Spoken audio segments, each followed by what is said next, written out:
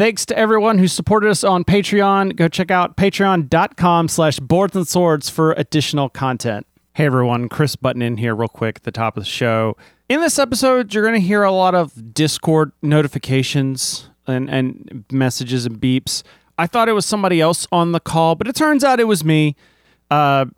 Discord updated and reset all my settings, and I didn't realize it till the episode was over. So I'm trying to edit them all out, but I'm sure a lot will still be in there. So sorry about that. Anyways, on with the show. Watch very closely now. 3, 2, 1. Bzow! Check that out. We want the fun. Gotta have that fun. Is it okay if it's okay if like when the bread touches the fries? Do I really want to just stand still and cast a lightning bolt? No, I want to avoid you and shove a lightning bolt at Chris. I just crapped my alien pants. By the way, I just want to let you guys know. You hate all of us, and we're fired. I've released poison into the AC system. You all have about 5 minutes left to live. So much news, like all this stuff to talk about. No, there's been some stuff, but it was all boring. You didn't go with C. Well, you need to go with C. And our friends, we combined. You've told that story. We combined. Have I told it on the podcast? I'm pretty sure you have. At Well, least I'm twice. telling it again. Because I just realized as I was reading this that this game's already been done. They even made a show about it. It's called Yu-Gi-Oh! And go watch it. This is Boards and Swords. Hey, happy New Year, everyone. Happy 2022. I got to make sure I remember to say that. This is Boards and Swords. This is a podcast featuring bad jokes. We got heavy on the good folks this week and some board games as well. I'm your host, Chris Redshaw, one of them at least. Also, live via satellite for like the first time in forever, we got Mr. Philip Herbig. What? Oh, and he turns the camera. I seem to have lost him. Hey, what's going on, everybody? And then also joining us this week, we have Andrea Jessica from Gameosity.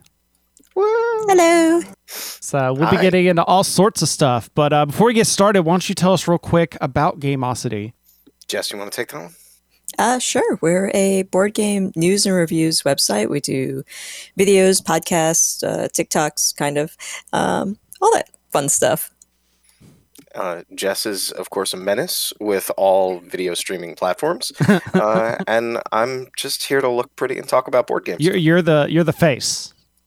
Oh yeah, I'm everything else. I think that's Philip's job. Yes, I'm the face. Jess is everything else, and Jess is also the face. So she's the face and the talent. Oh yeah. It's the beards that are really just drawing the people in. That's right. Yes, I gotta grow a beard. Although I didn't realize until I went to the About Me and the page that Jess actually writes for Geek and Sundry. I used to. Haven't in a while. Jess has about 1,000 side hustles. She is an absolute monstrosity, like a dervish of productivity, the likes of which this planet has never seen and is not prepared for. Do you find time to sleep in between all that? What is this sleep you talk of? She had that removed.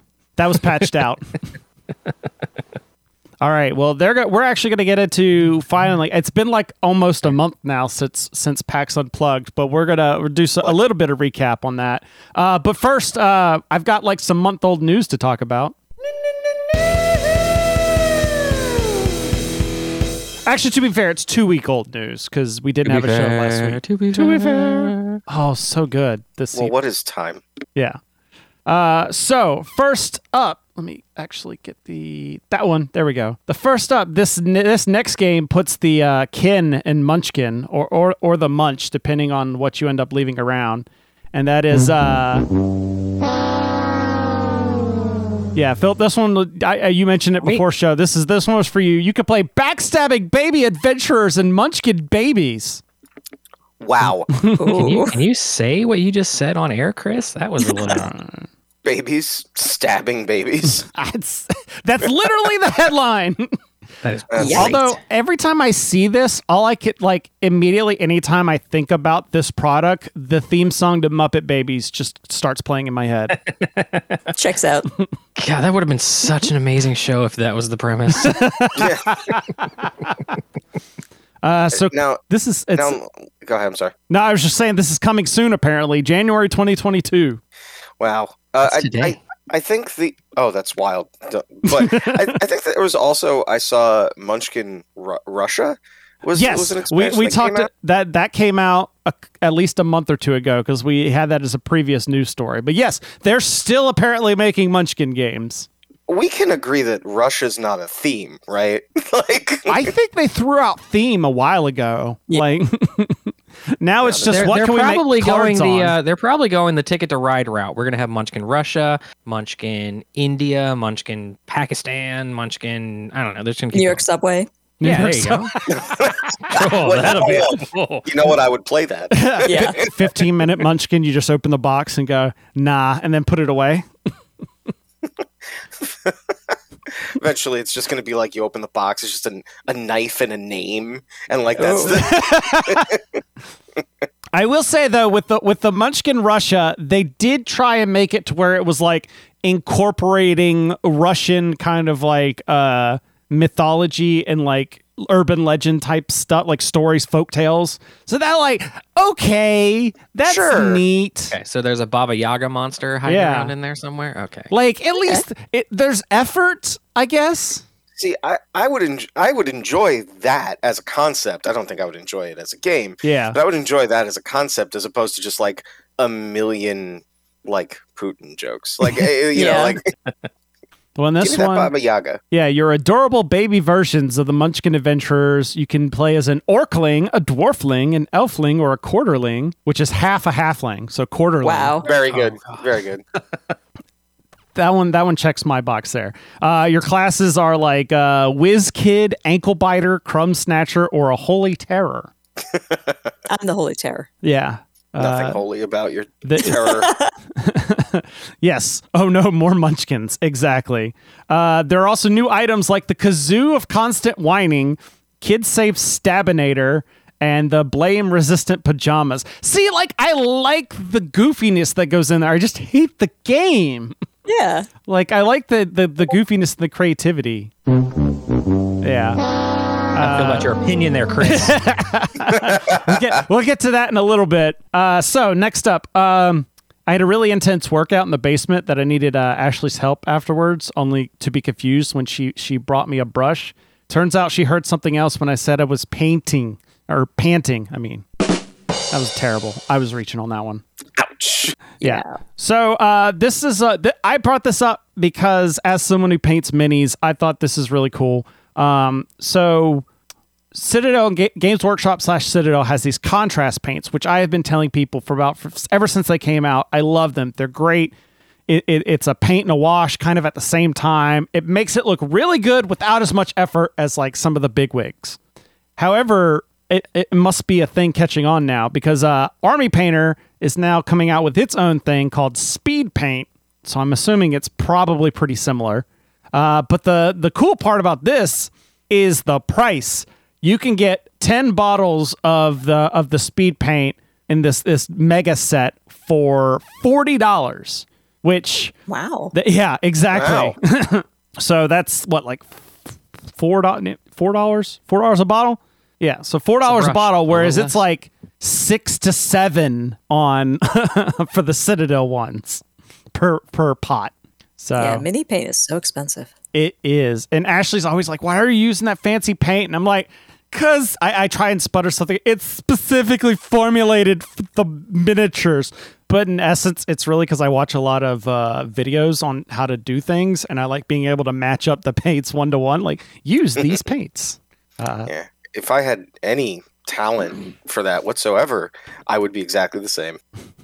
Let's see. Someone in the chat says, I don't like Army Painter's pigment. That's kind of why I stopped using Army Painter, but it is a good first tier kind of paint if you're looking to get into, and you look at Citadel Games Workshop stuff and be like, that's ridiculous. Well, for $2 less, you can, that $2 adds up over time. That's like, that's like 1/100th of a Games Workshop mini.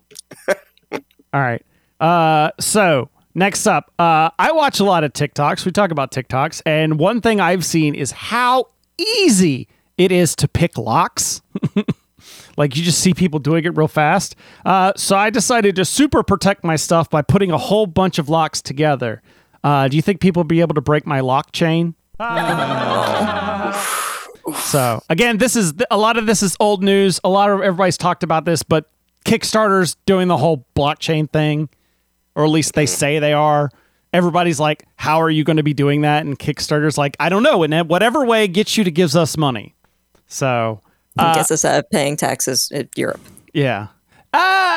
Maybe. There's been, so Jeff Engelstein mentioned that when this first came out, but there was also, he went back on it because he had gotten some info from people emailing him saying, well, those rules don't technically apply to Kicks. So I'm not saying that they aren't some capitalist companies trying to get out of paying taxes. What?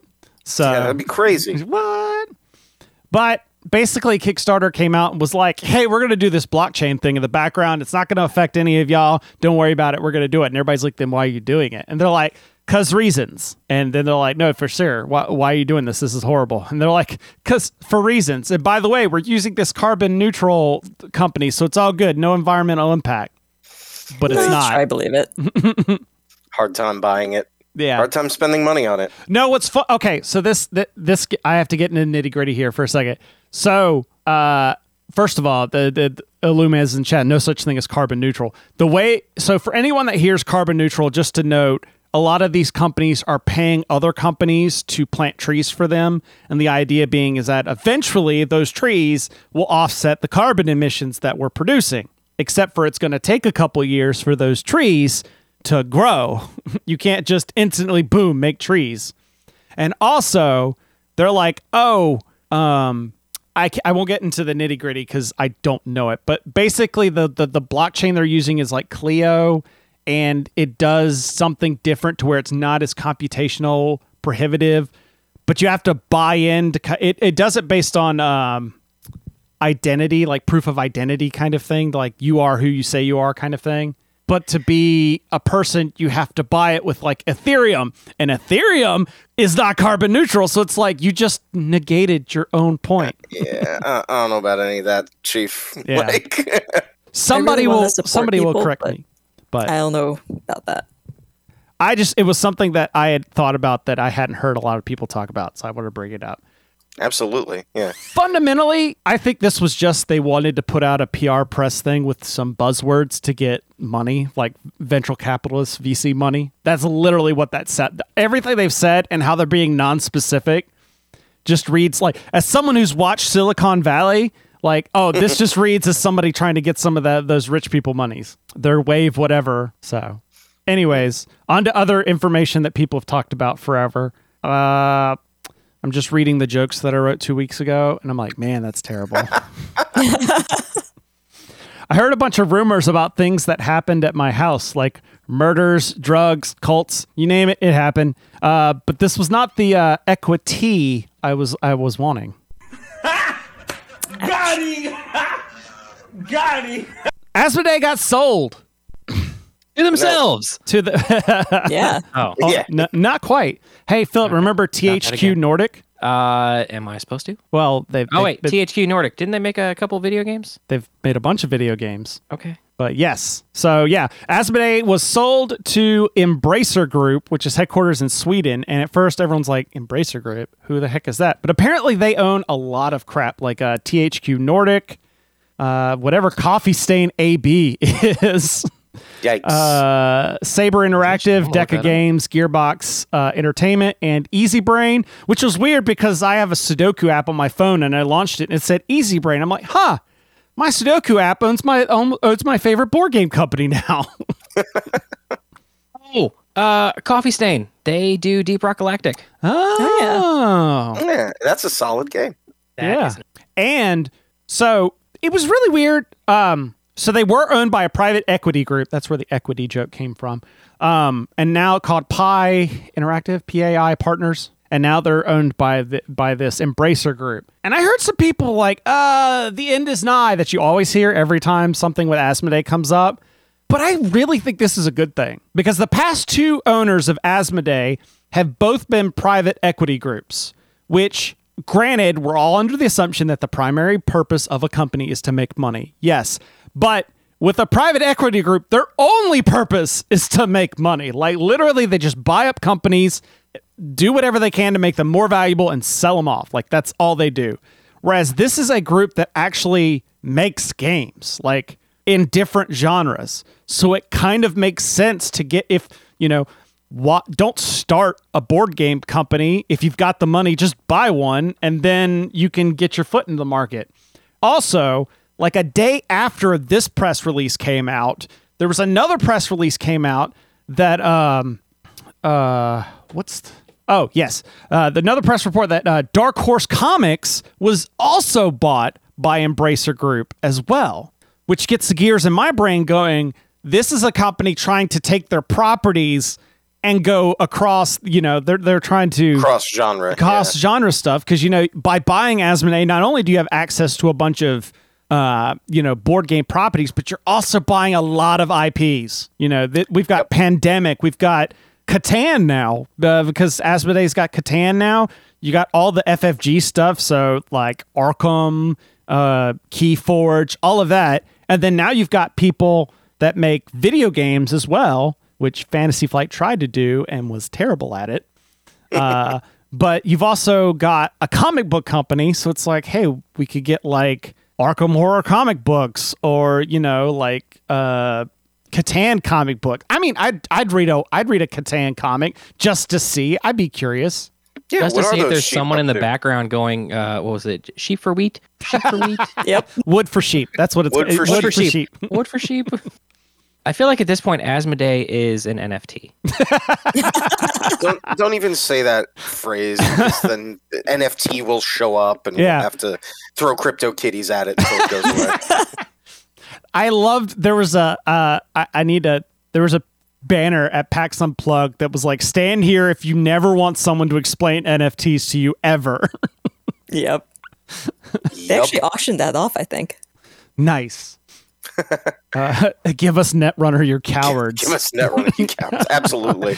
I mean, I know plenty of people that are all for it, which there was that whole Nisai group at PAX Unplugged, jumping ahead a little bit, which that just boggles my mind that there was a booth there for a company that's non-profit making expansions to Netrunner after the fact. That just seems crazy. It's amazing. And it speaks to the intensity of the fan base. Yeah. Yeah, everyone loves that game. Well, it just kind of goes to show when people are like, oh, what if this is not supported anymore? Then it's like, if the game is good, somebody will continue it.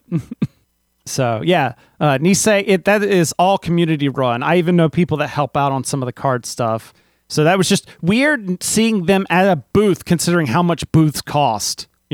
That's kind of the bigger asterisk on there. And then last news piece, and it also is Asmodee based. I decided to make a bunch of terrain pieces for Warhammer that look like real stores and then sell them online. Or at least I was, until I got a cease and desist. That's what I get for calling them miniature markets. Oh.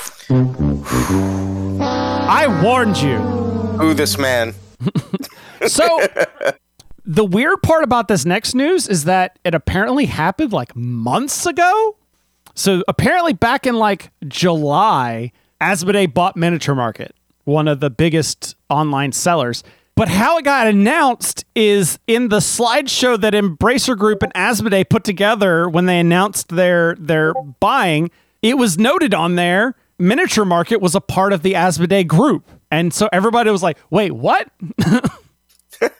Oh, by the way. Yeah, which, to be fair, I kind of understand Asmodee's position on why they didn't tell anybody, because then a whole bunch of people was like, I'm never buying from Miniature Market ever again. Because everybody's like, how dare you have vertical integration, I think is what it's called, where you own like every aspect up there. Yep. AKA the Apple playbook. So it's not like this is weird.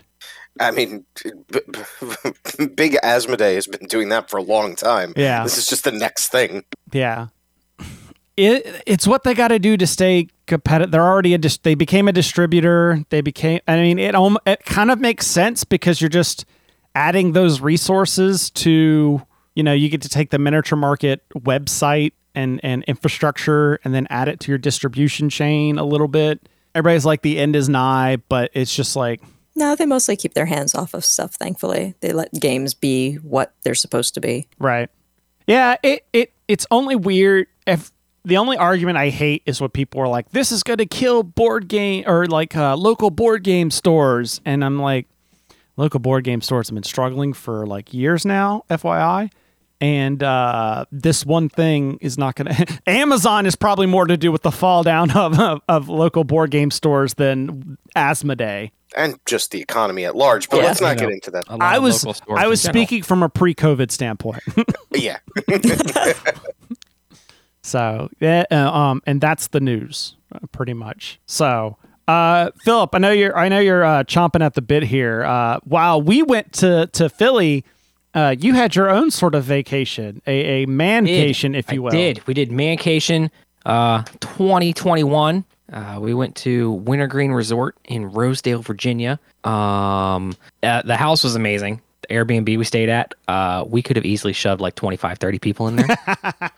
There were only 10 of us, so everybody had a bed. Nice. Yeah. It's always, as more someone that's of an issue. More of an issue in past as someone that's crammed vacations than people you into a think. hotel room, having a bed is definitely not always a given. Yes.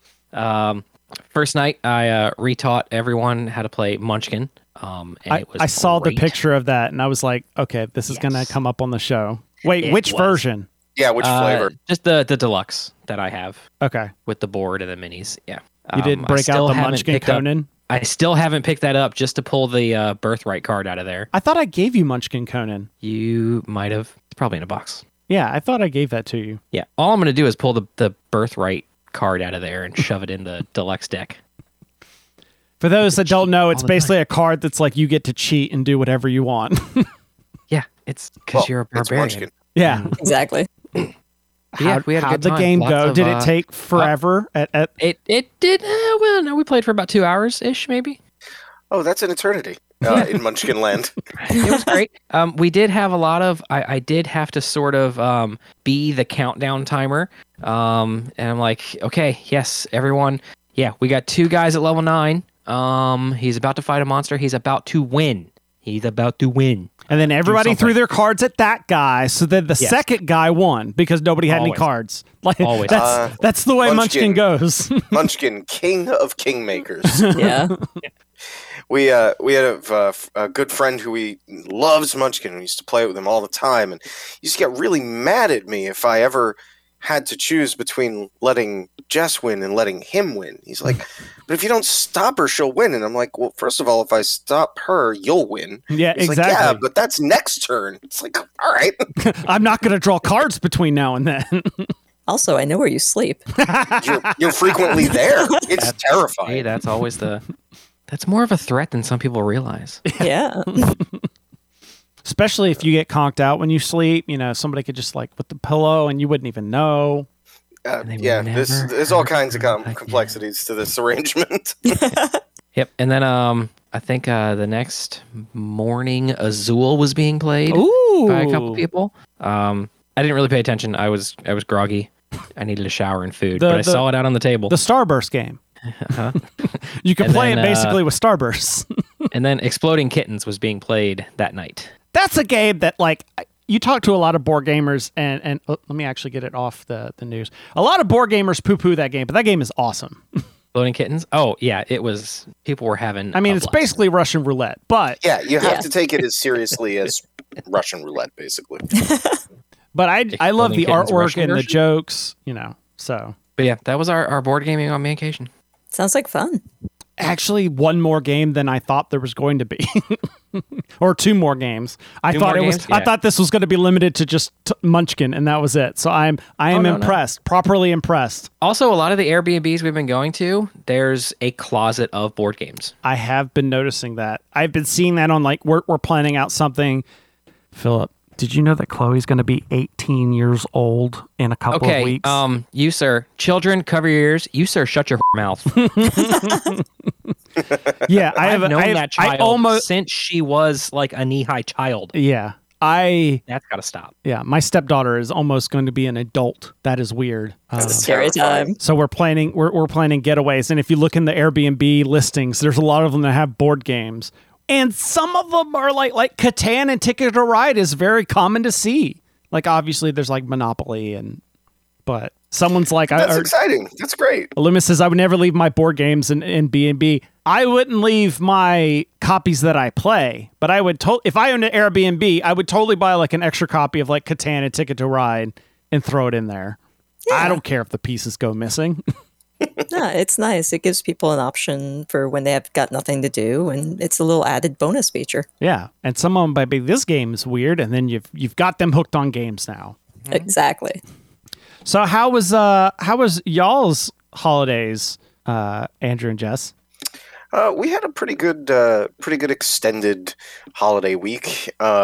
We did Christmas and Christmas Eve with my family because they're local, they're close, and we don't have any more kids in the family. Everybody's mostly an adult, so it kind of changes the vibe of a family get together than it used to be when my little cousins would, spend their whole morning just frantically unboxing things, and we had to just wait. Oh wait, no, they did that this year. Yeah, too. they still do that. They're in their 30s. It's exactly the same. But we got to play some games with the family, which is nice. What did we play, Jess? Trial by Trolley, I think it's called. Yep, Oh, yeah. I've seen that one. Cyanide and Happiness game? Yeah. Yeah. Yeah. Yeah, and if you've never played it, the principle behind Trial by Trolley is really great. Basically, one person is the decider, and they're deciding which track the trolley goes down. And whichever track the trolley goes down, it kills and destroys everything on that track. And so there are innocent cards that get added to each track, and then you can play guilty people cards on your opponent's track. And then there's some modifier cards. Yeah, it's great. You'll have these innocent children playing with a puppy, and then, Stalin, and a modifier of and just kicked a puppy. and then or the track will have every kid who bullied you in high school, but also a time machine for you or something like that. And then the teams that build the scenarios, they just fast talk as hard as possible, and then Decider picks who to kill, and that's the game. Philip, what I'm hearing is a great new party game that we could be playing in the third segments of our shows. Yes. Oh, yeah. Yes, we can. It's great when I don't have to come up with the game show. But yeah, we do Super Fight. So that would be a good one. Well, we've done that before. That would, like I said, we've been doing this a while. We do a lot of games with remote. we do a lot of games with holidays actually, because his cousin, who is an adult now, she does it's a OT, occupational therapy for kids, and so she uses a lot of board games with her kids, and so every year we try to find something cute for them to play with. Do the research for her, basically. Exactly. Give her a lot of hobby games. Nice. Hobby games for sure. But she can gamify basically anything. She uses Slamwich and things like that. Just anything that's dexterity or pattern making or stuff like that. GameWright's good for that too. Yeah, solid. Oh man. Yeah, I didn't play as much with my family this year, other than I did get in at least one game of Marvel Champions again with my dad. Gotta try that. What? That's where that clip came from. Is I mentioned playing games remotely with my dad and he with my mom, and I mentioned Marvel Champions as one of them, and he heard me say it from the background and started yelled that out. Because I showed it to him back when we could go down and visit back in 2019, and he loved it. So now he's like, I was like, what do you want me to bring? And bring that Avengers game. Okay. As Perfect. I lug my massive chest of it now. I wish. I have such a hard time getting my mom into games. She'll play anything that has cute animals and very little rules, but other than that, she's like, no. Well, Arcadia Quest. Ooh, maybe. But the thing with my mother-in-law is that she's good. She's just intimidated. That's all. That's where co-ops come in. Yeah, those are good for her. I have to do that sometimes with my dad because he's super competitive. So there's a running joke that I will teach him a game and immediately lose because he will find a way to beat me at it. So you're just protecting the family relationship with the co-op games. Yes. That, and I also have realized that I have to be very selective, and I have to get him and teach him games that I like, because I made the mistake the first time of Memoir 44, that's a great game for him because he loves like historical videos and stuff about World War II and stuff. And I was right. He loves the game. I hate the game. So he's like, let's play that game. And I'm like, no. It's like when someone buys your kid a toy that makes noise. Yeah. It's like, they're not doing you any favors. So it's like, I hate it because I'm the only person that'll play the game with him, or that can't, no one else will play the game with him, including me. But he loves it. So sometimes he tries to sucker me and I'm like, oh, I guess maybe. Somebody mentioned Arkham Horror. That's a little much. Like, Arkham Champions sometimes can get a little much for him, or Marvel Champions can get a little much for him sometimes. Like, Sorry, Chris, did you just make a new game? I did, apparently. I mean, I'm intrigued. Arkham Champions. Let's Come on, Embracer Group. Well, that would just be Arkham Horror, the LCG, though. It would be. Yeah. Yeah, basically. Oh, man. I have one story before we go into, I have to tell this story, especially Philip, you know my father-in-law, so you've got the perfect visual in this. So actually, I have to get a visual aid, so stand by. What could it be? I have no idea. All right, I'm back. So on my list this year, because we learned you just make a stuff on Amazon and then send them the link like, here, there you go. And because we've done to the point where it's like we're done buying gifts for everybody, so we just do a Secret Santa where everybody in my immediate mom, my wife's side of the family, put all our names in a hat.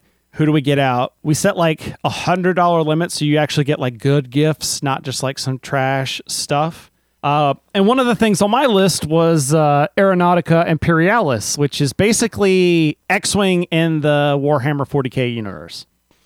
Like literally, literally, it looks like, except for it has hex bases instead of square. Other than that, it looks like X-Wing, or at least very similar.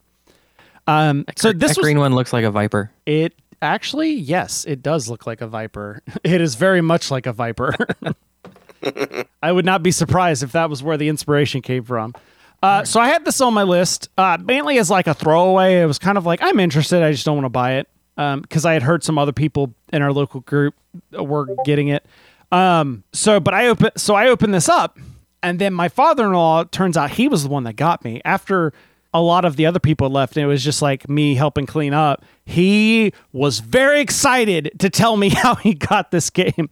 Because apparently he couldn't get it on Amazon for two reasons. One, it was out of stock, and two, he doesn't know how to work Amazon. Like anytime he orders something on Amazon, it's always him talking to my wife or her sister and getting them to buy it. Like we do that all the time. Anytime they need something, just buy it and then, send it. So afterwards he's just like, I want you to know, he ended up having to call some random game store in Kansas City. Like, I don't know. He must have just Google searched the game, and then that would just happen to be for sale on their site. Google found that site, called them on the phone, this random place in Kansas City, and then did you just try and call me, Philip? Check your text messages. Oh, hold on 1 second. Interrupting. Please stand by. Please stand by. You say that. Oh, that's what you could have just said that. Well, I thought your watch was going to go off and like you'd look at it, glance I at it did, real but quick. I see a phone call. Oh, all right. There we go. All right, we're back, everybody. Sorry, you can see my shiny 6 head. The box hit the keypad, so it changed. Allegedly. Things change. Yeah. Things happen. Embrace that. Embracer Group. Embracer Group. We're doing it live here, folks. This is what happens. That's going to be my new thing now. It's just Embracer Group for anytime something like. And we've been acquired. It's just that. Oh, it's like Beetlejuice. You say it 3 times and they come to buy you out. That's yeah. Right. I wish if that was I'd take that money. So not only is he telling me this, he's Googling or looking through his email and Googling to try and find the store on his phone to show me, and then the where he bought this game, because he had to call them up and be like, do you deliver to Maryland and this and that, and I've never seen him more excited to explain to me. Just like, and then at the very end, he's just like, I did it all by myself. I didn't need any help. And I was actually genuinely impressed. That's great. That's dedication. Yeah. And like, yeah, my wife is like, you don't know how big of a deal it is. Like, no, I get it. I know what his computer skills are. It's like my mom figuring out GIFs. Yeah. Oh, that's been fun. That's been absolutely She's been posting amazing. new memes and GIFs every day on Facebook for like 2 months now. It's ridiculous. All right. So moving on to the meat here. The three of us, so 75% of us, while Philip was off playing Munchkin, we went to Philly to PAX Unplugged. And if you want a very detailed look of what I did, there's a stream on the channel that you can go look where I went through a photo slideshow, basically, which I had to pull up all the photos I took to remember what happened at PAX Unplugged. It's a lot. So yeah, all of us were there. So I just wanted to kind of hit some of the highlights for us. I will say to start off, because it is one of the things all three of us did in the beginning. One of my highlights was actually learning that Nirvana game, that Yes. roll 'em right. Yeah. Yes, that was a blast. And it was just so different and unique. Although when you say that Nirvana game, a completely different, Right. music-based IP game sprang into my. Yeah. So actually, one of y'all want to explain how this game worked? Sure. I can take a swing at it. So basically, Nirvana is a roll and write game where it is played in 2 phases, and in the first phase, we are rolling 3 dice, and one person rolls, and everyone at the table assigns those 3 numbers to sets of those triples, and you can see them in that picture. And then once all the sets have been filled in, you add the vertical columns to create virtual cards that in the second phase of the game, you then play a ladder climbing / shedding game with, and the person who empties their hand of virtual cards first is the winner. And just to clarify, in case you didn't know, a ladder climbing game is kind of one of those where everybody goes in around playing cards, but everyone's trying to beat the other person's cards. So like if I play a 2, you need to play at least a 3 or better, or if I play 2 2s, you need to play at least 2 3s or better. And you're just trying to get all the cards out of your hand. Is the way it works. It's the first person to empty their hand wins, I believe.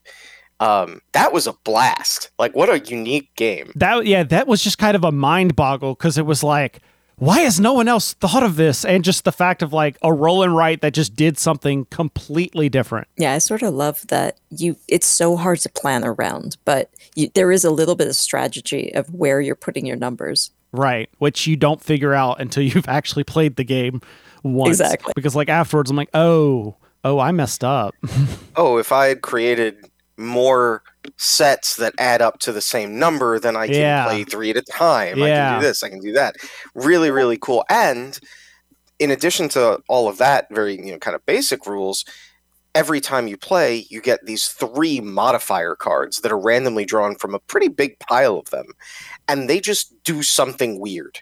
Like they'll give everyone an extra 20, or they'll say that, 2s are wild, or something like that. So, or there was one of the ones we had is like if you played an 8, everyone else automatically passed. Like they were out of the round. So you could just play an 8 and really be done. Cool. Although my favorite part was me going and finding like 30 of those pens. Yeah.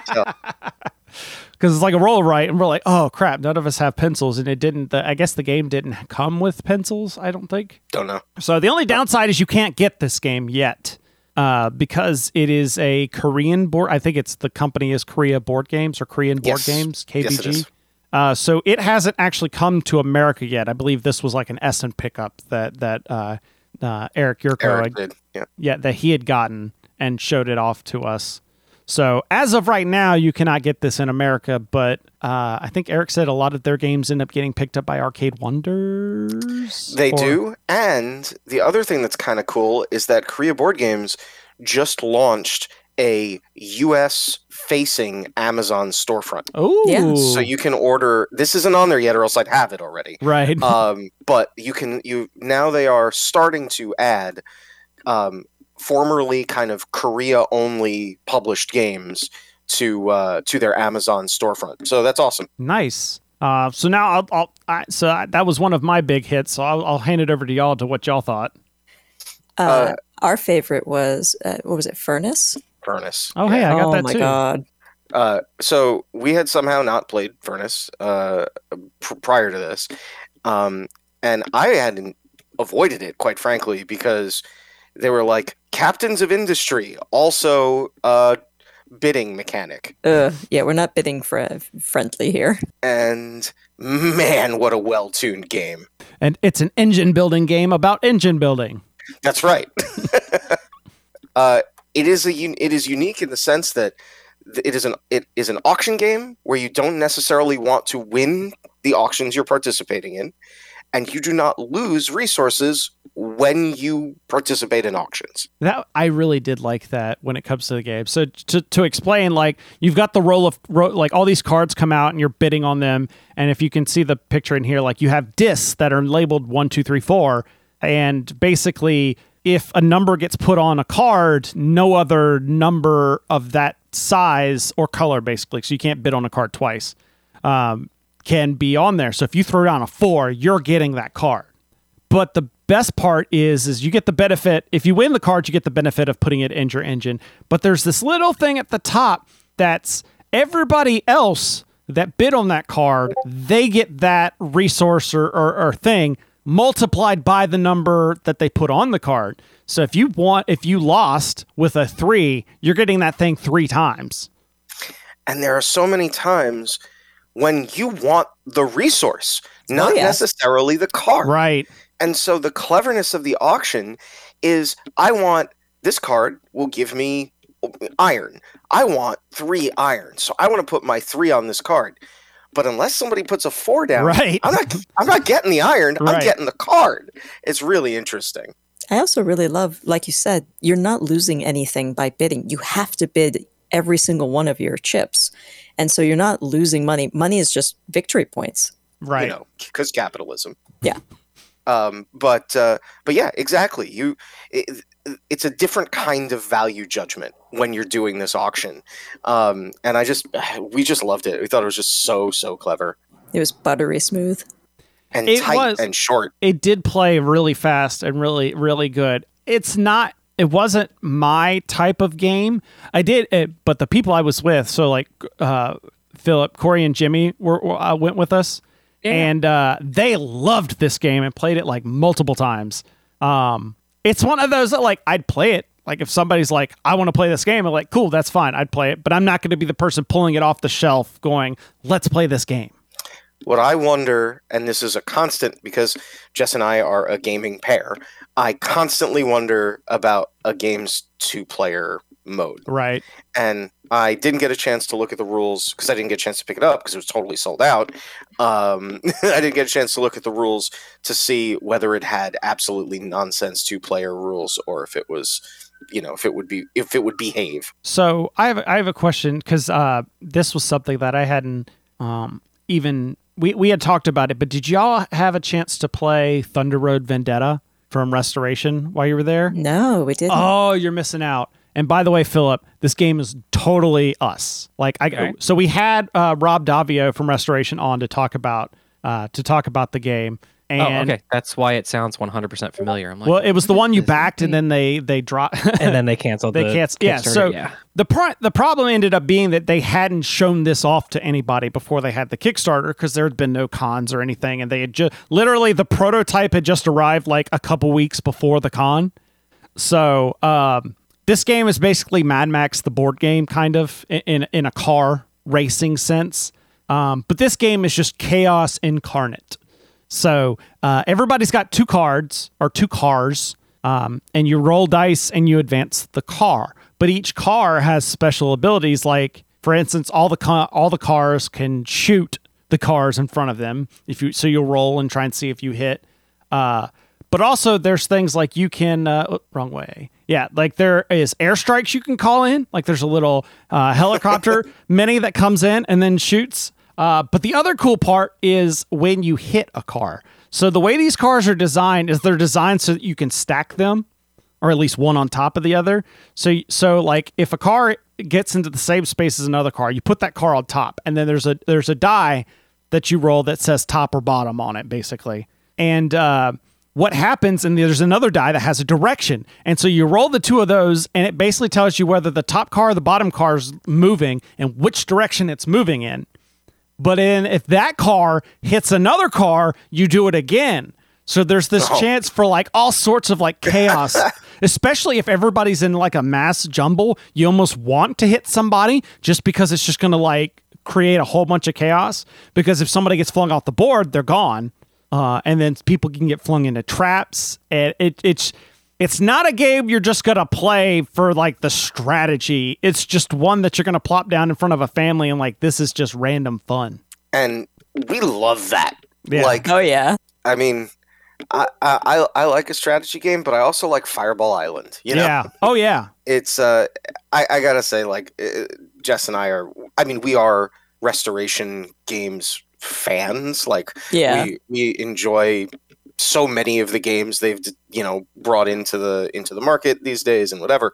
I am completely unsurprised that this is going to be just a chaotic, awesome, good time. So, you got any other one other game? So we've talked about the con as a whole. Any other big shout outs from the con? But we did get to try Restoration's other game that was there, Buried Treasure, which was a lot of fun.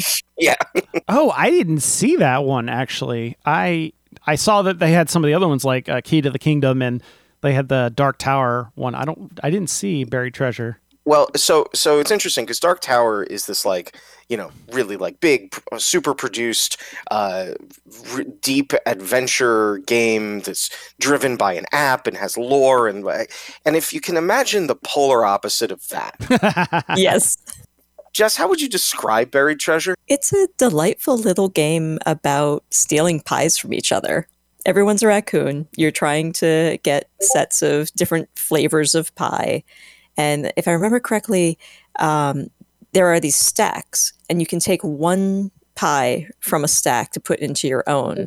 And sometimes they'll chain together, so you'll grab some extra pies, or maybe you'll get a card that lets you steal a pie from another player.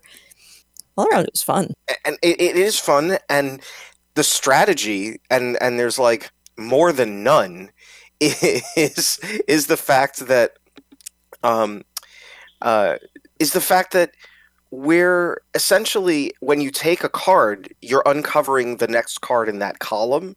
And so you have to be considerate of like, what are you giving the next player access to?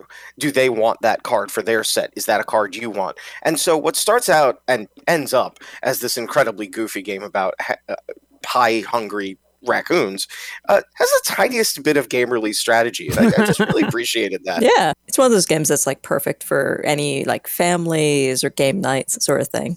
And I gotta say, just as far as shout outs for the con, it was just, there was a con, and that was exciting in and of itself. Yeah.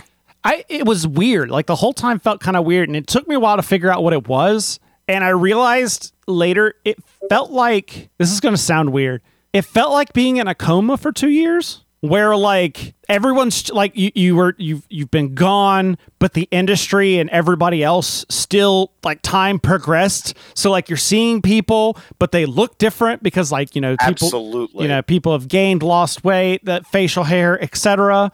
And then there'd be like, also there's a whole ton of new people because, with the lockdowns and stuff, so many more people have gotten into content creating. So there's a whole new wave of like new creators there that you may not have hung out or sat with before. So that was just kind of like my overall feeling. Like day one, it was just kind of like, this is weird. Yeah. Yeah. I mean, just +1 to everything you just said, especially the new content creators who are doing the hustle and grind, and the people who've been there in the industry for a couple of years. We're just so mind blown and tired. It's just like, oh man, look at them go! They're awesome. Look at it. God, I need to go sit down in a quiet. Oh yeah. Oh yeah. It was amazing watching them rush the lines and everything. Yeah, like this was definitely one of like, normally I am one of those people because like usually for me to be able to go to Philly for PAX, because it's so close to Christmas, I need to like work for a booth somewhere to be able to go. But this year I was able to swing it, so I didn't have to work for someone. So I was like, I'm just gonna play games because I haven't done a whole lot of that. it was just exciting to, as you say, sort of see that the world kept going. Yeah. There was a lot of feeling naked because I was in a room with more people than I've seen in 2 years, and Right.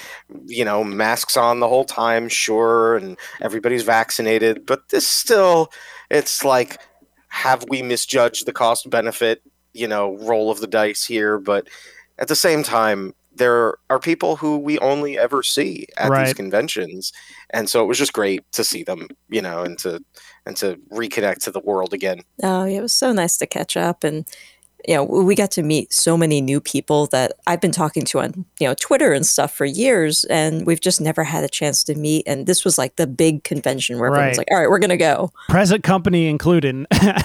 Yeah, exactly.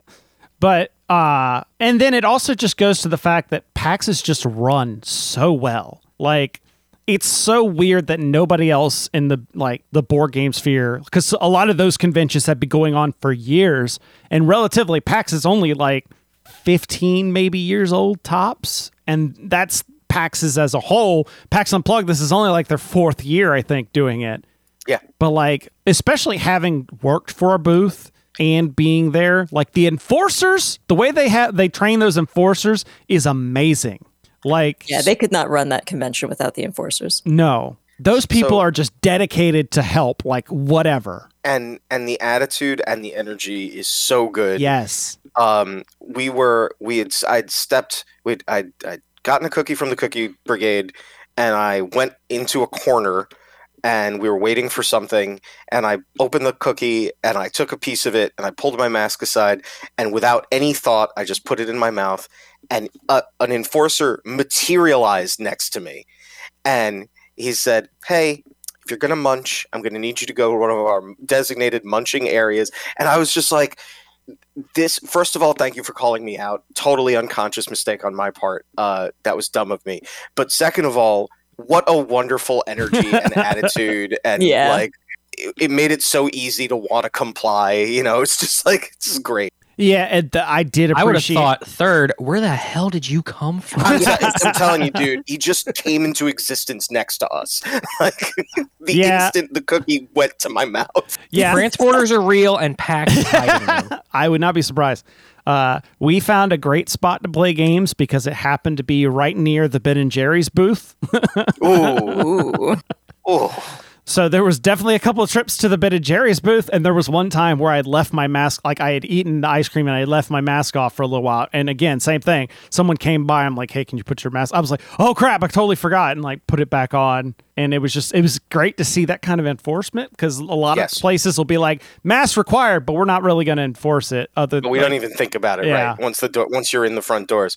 Now, understanding that this risk was a luxury in and of itself, I felt safer than I imagined Yes. I would. And I mean, Yeah, those concerns were the only reason why I went to PAX. Like, I didn't go to Gen Con for Yeah, neither this. did we. Having said all of that, there are some pretty obvious places that I feel like PAX always drops the ball on. One of those is communication about where the actual freaking entrances are. Oh my god! Oh, Every yes. year this is a problem, and this year it seemed to be a bigger one. We got lost for like a half hour at least trying to get inside. Like, so one thing, so Philip, do you remember at PAX East because we didn't really do it for the PAX U we went to, PAX East where you had the queue line that you got into to make sure that we weren't all rushing the doors? Uh-huh. This year for PAX U, the queue line was downtown Philly, everybody walking around trying to find where the entrance was. It Well, it worked. was like that. It was like that the year I went because we found. That's my thing. This is always an issue. According to the website and according to every map we could find that people threw away, like we passed by 7 entrances. Right. But no, those weren't today at 11:31 a.m.'s entrance. And On the other hand, it was very effective crowd control. yeah. Yeah. But Just make like it a game. it ended up Make it a- being make it a like game, 2 randomly entrances. open the entrances, Yeah. and then people, they get in nice and slow. It made me mad because I had based where I had stayed and where like my friends had stayed on where the entrances had been the year before. So there was that was it Art Street? That one side Arch Street, yeah. The Yeah. one side That's basically the far end of the convention center where they open play stuff. That was one of the big entrances last time that we went. So I found a couple of hotels and Airbnbs like right there or like a block or two away.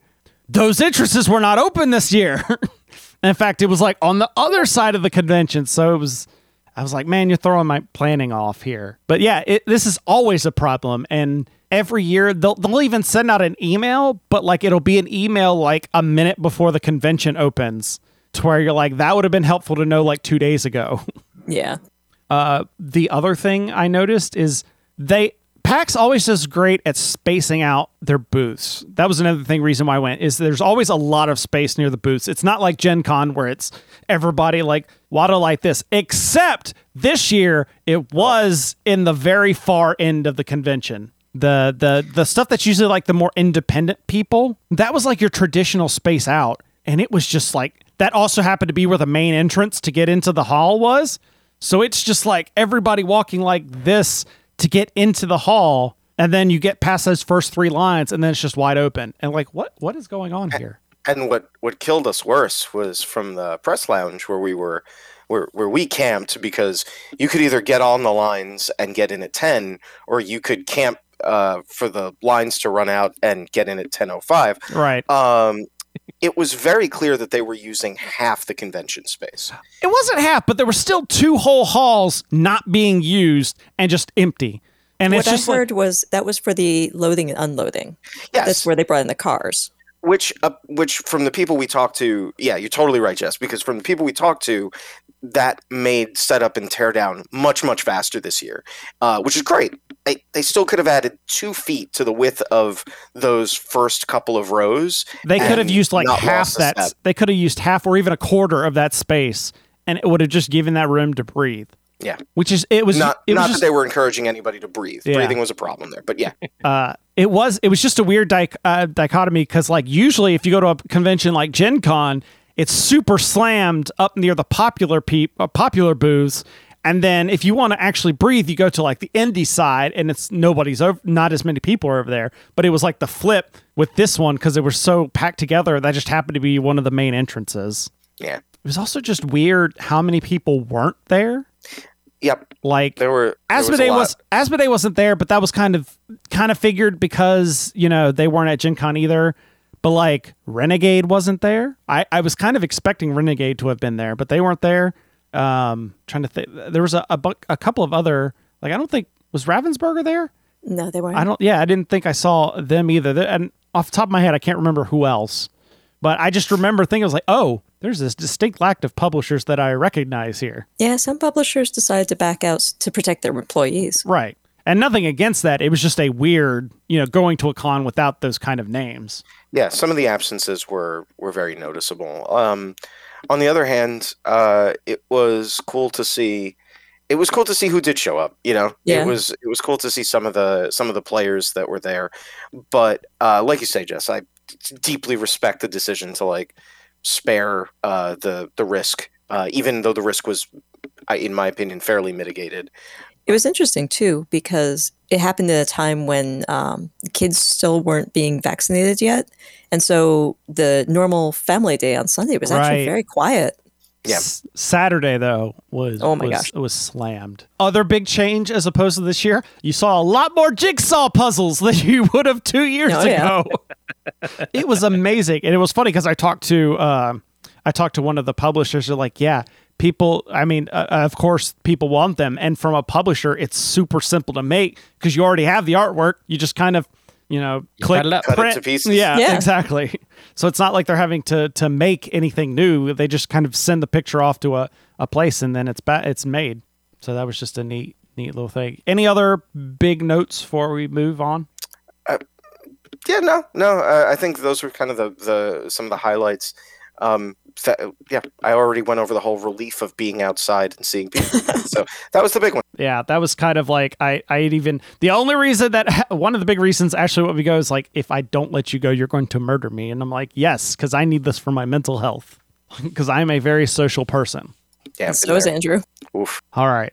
So, Philip, you want to talk about Patreon while I get the stuff for the game show set up? I can talk about Patreon. So patreon.com/boards and swords. Or I also think Chris set it up to where it's boardsandSwords.com/Patreon. I did do that after I messed that up one time. Whichever way floats your goat to search for us. You can back us for just $1 a month, and then you get all of the random banter and back and forth that we do before and after the show. Obviously you don't have to back us to get access to this live stream.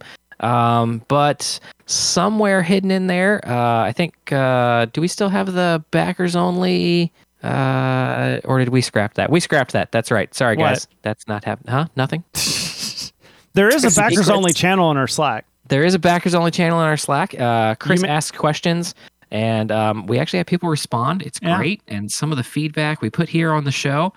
So you can help make this a better show. All right. Philip, did you see The Matrix? Bro, did I see The Matrix? Okay. Cause just say that we may be talking about that after the show. It was so amazing. But you don't get to hear us talk about that unless you, skip the upsizing for one McDonald's meal. Yeah, that's it. It's just $1 a month. That's it.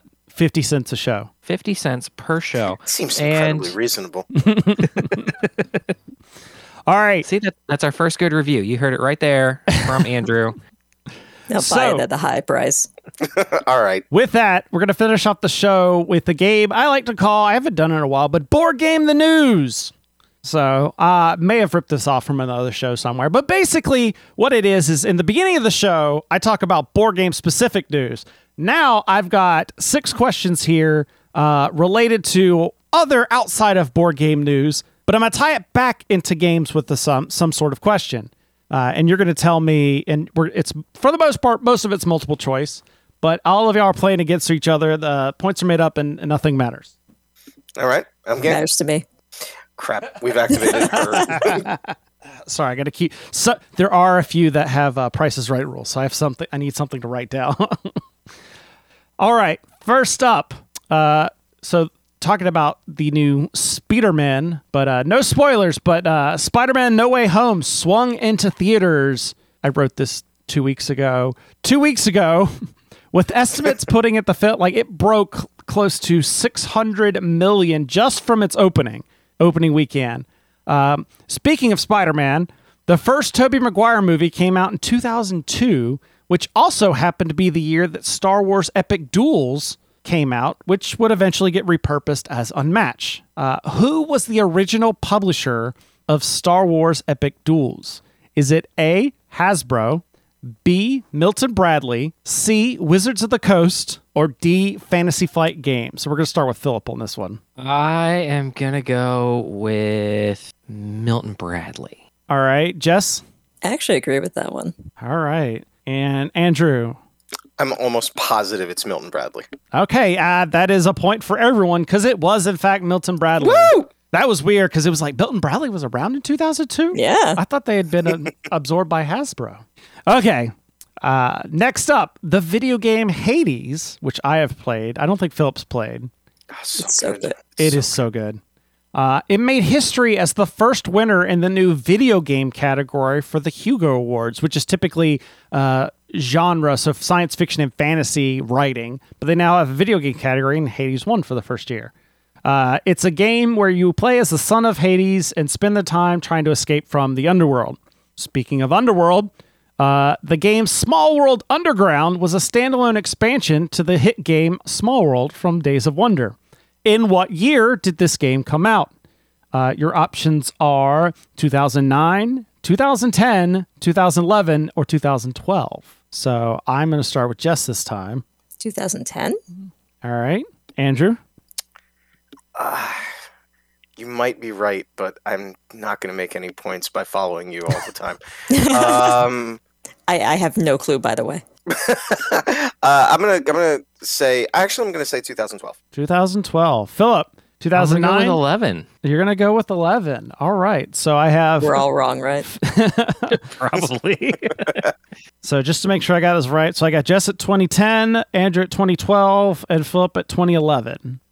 All right. The actual answer is 2011. So that's a Philip point there. Woohoo! Okay, so the game's rigged. Got it. Hey, he went last. All right. So next up, General Motors announced that its new electric Hummer is now shipping to customers for the low cost of $110,000. Whoa. The car has a 329-mile range, and it can even drive diagonally and crab walk. Speaking of EVs, in February 2020, the Kickstarter was run for Kanban EV, is a newer, fancier version of Vital Lacerda's board game about manufacturing cars. So, Price is Right rules for this one. How much money did that Kickstarter raise? Closest without going over. So Philip won that one. So Philip, you're going to go first this time. Oh, man. Let's see. So the Kickstarter, I will tell you, it had a goal of 100,000. it had a goal of It had a 100,000. goal of 100,000. I will give you that hint. Okay. I'm gonna go with 650,000. 650,000. All right, Jess. Let's go with $1 million. 1 million. All right, and Andrew. So tempted to just say $1.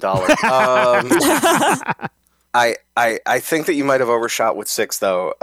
So I'm gonna say 400,000. 400,000. Well, Andrew, you were on the right ball, and Philip, you were almost there. It was actually $600,176. Oh, Wow. So just over that. So 600 would have actually been just enough. 600,000. Yeah. So $600,176. Oof. All right. All right. Question number 4. This one was one of those, like, I didn't even know this was a thing, and this was great to find out.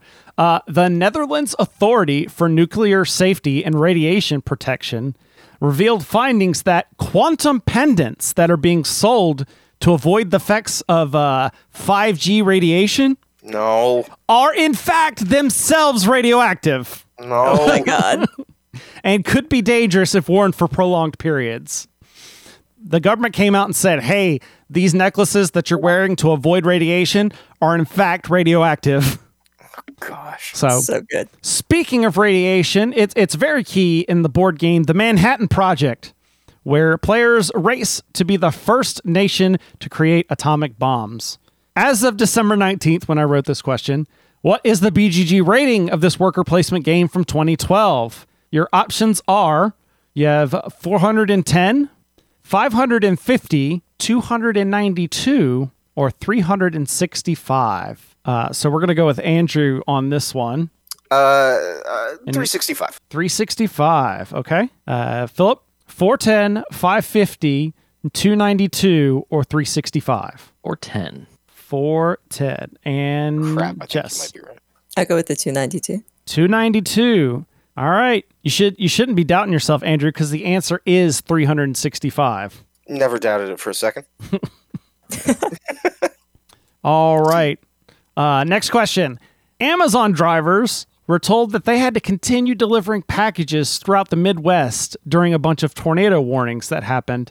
And even though one of those tornadoes ripped through an Amazon warehouse and destroyed it. Speaking of things being forced to continue when they should really stop, Hasbro's continued to push more and more themes of its classic Monopoly game. Once again, as of December 19th, when you click on the Monopoly brand on Hasbro's website, how many products are listed? This is the closest without going over. Oh boy. Oh, man. So, Andrew, you get to start. That's the problem with going with winning. You got to keep going first. Yeah, punished for my clairvoyance. Yeah, I get it. How many? All right. You know what? 365 has treated me so well. That's a good one. All right, Philip. I'm going to go with 84. 84. All right. And Jess. I'll go somewhere in the middle with 198. All right, now Andrew's going to really think that this is rigged because the answer was 85. You're joking. No, it's 85. I thought By we the were way, all going to be over. I don't cuss a lot on the show, but I do that. I save that for the after show. Only 26 of those were board games. What the f***? Yeah, seriously. Wow. What the shit, man? Like if you go to where was it? I gotta actually click on where is the actual link? Yeah, there was things like socks and stuff like that. Huh. Sorry, delay as I put.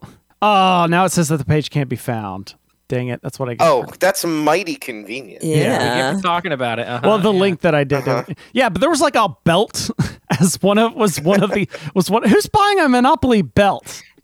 Jess, do you remember the Monopoly branded like drink that Oh, we yeah, saw with water. at CVS? Yeah, Monopoly branded water. Like, what makes... I don't understand. That's actually amazing. It was so confusing. As I'm sitting here trying to see if I could pull it up. Okay, here we go. There we go. Yeah, so like it starts off with all the Monopoly stuff. Like, okay, yep, totally. This is where I started writing the question. And then you keep going. And again, you're like, yep. Eye mask? Okay. Belt? But like, also, what about this says Monopoly? It says it says a Beltology arrow. Nothing about this screams Monopoly to me. Amazing. And then, of course, there's a snowboard and skis, and that's not even all of it. Like there's just tons more. But that was just like the snowboarders' money. Yeah, the belt part was the weirdest thing because it was like, what? Oh, hey, Mike Hargis is in the chat. How's it going? All right, one more question, and I'm sad to say that the previous questions don't matter because this is a 10-point question. Cool. And then, so during the Apollo 17 mission in 1972.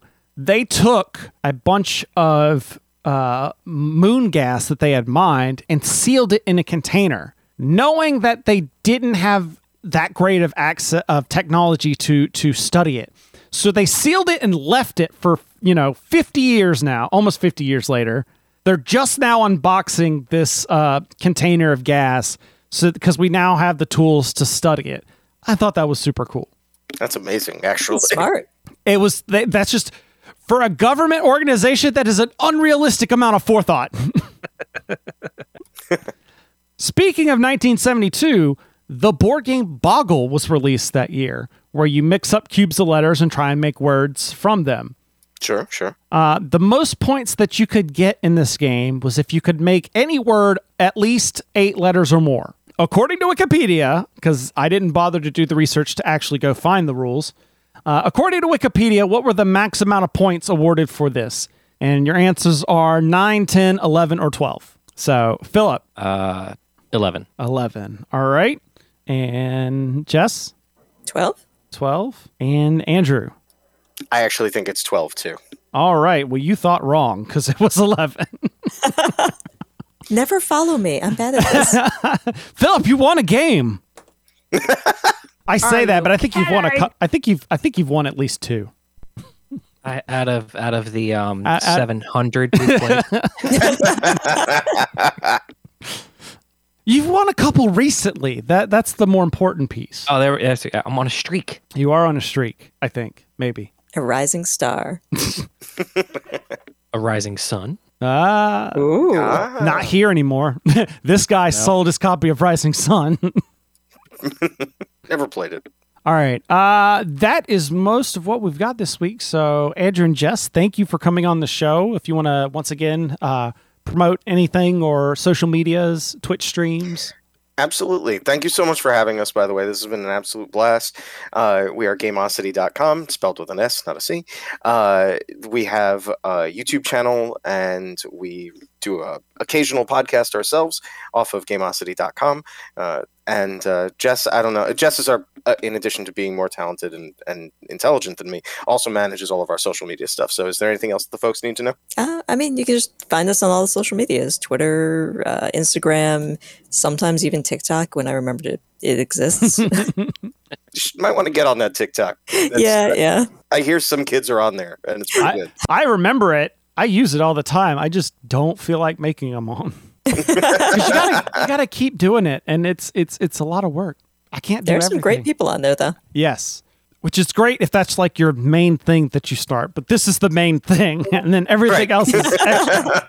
Well, you do your thing. Yeah. We'll do ours, and hopefully people will watch both. Yes, roll that beautiful beat footage. That's going to wrap up this week's episode. If you like what we're doing and you want to watch the show live, we record every other Sunday-ish, mostly sometimes. You go to boardsandswords.com/live. It's got the schedule. It's got the links to all the live streaming channels. Also, check out boardsandswords.com. It's got the stuff we used to do in the past, and we might bring back in the future. We'll see. Maybe. We'll see. Big if. All right. We love comments and feedback. Let us know where we suck. It's fine. I can take it. Guys. You can send us comments and questions. Feedback at boardsandswords.com. Go figure. We're on social media. Facebook.com/boardsandswordspod. I'm at Boards and Swords on Twitter. Phil is at Phil the Dirtbag. And at Boards and Swords Chris on Instagram, because somebody took Boards and Swords and I can't get it. This podcast There's is also this guy who he still has Dirtbag Phil. Yeah, he does. Hasn't released it yet. one of these days. This podcast is him all the also a part of Punchboard Media. For other great podcasts and blogs, videos, etc., punchboardmedia.com. And thank you for listening. Once again, check out patreon.com/boardsandswords. Help support the show. And we'll be back in 2 weeks, probably, with another show. In the meantime, remember that every gamer has a story. And is anybody else tempted to buy a belt now? Not really. I mean, maybe if it's got a hotel on it. I do need a belt, though. Like, I do. That would be more of a belt buckle, just something really big and like ostentatious. Just You bam. joke, but I bet if I scroll down further, it's there. That's probably there. Just a Monopoly Oh, yeah. M. Just a giant Monopoly M. Then you look like a superhero. I am I'm Mr. Capitalism Monopoly. Capitalism Man. For Philip, the end would be Munchkin. Yes. Very good. No, I'd get that battle axe with the face. Ah. Oh, yeah. The unnatural axe. Yes. I just want to know, Philip, do you have the poster for your bathroom that says you get +1 if you wash your hands? I don't. Well, Christmas is coming. Yes, My and another birthday is 3 rather close. That is true. Yeah, our local game store has that. It's like a poster by the mirror that's like a giant Munchkin card that says, if you wash your hands with soap and you can present your hands as proof, then you get +1 on your next battle or whatever. Amazing. Also, somewhat depressing in its implications, but we soldier on. We too.